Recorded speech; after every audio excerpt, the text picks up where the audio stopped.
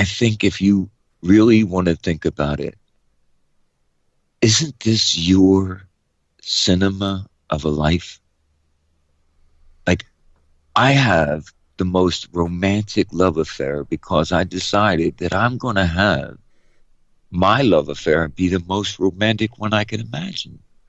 Why not?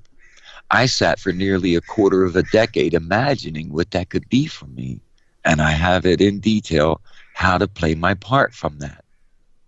If you're a thoughtful person, then you can contrive the most beautiful things without having anything. I promise you, I don't have anything. I work for less than minimum wage, 12-hour shifts. My wife goes out and works as well. But me and her, whew, we're so rich, man, for the contact we have in the lives of other people. And it really is this simple, man. Look, I decided I already know I'm living one of the greatest stories ever. I get it, man. And if that's so, then dude, I'm gonna walk with swagger and I'm gonna make the rest of my life like this amazing love story with my wife and children and me being happy because I'm free to decide that.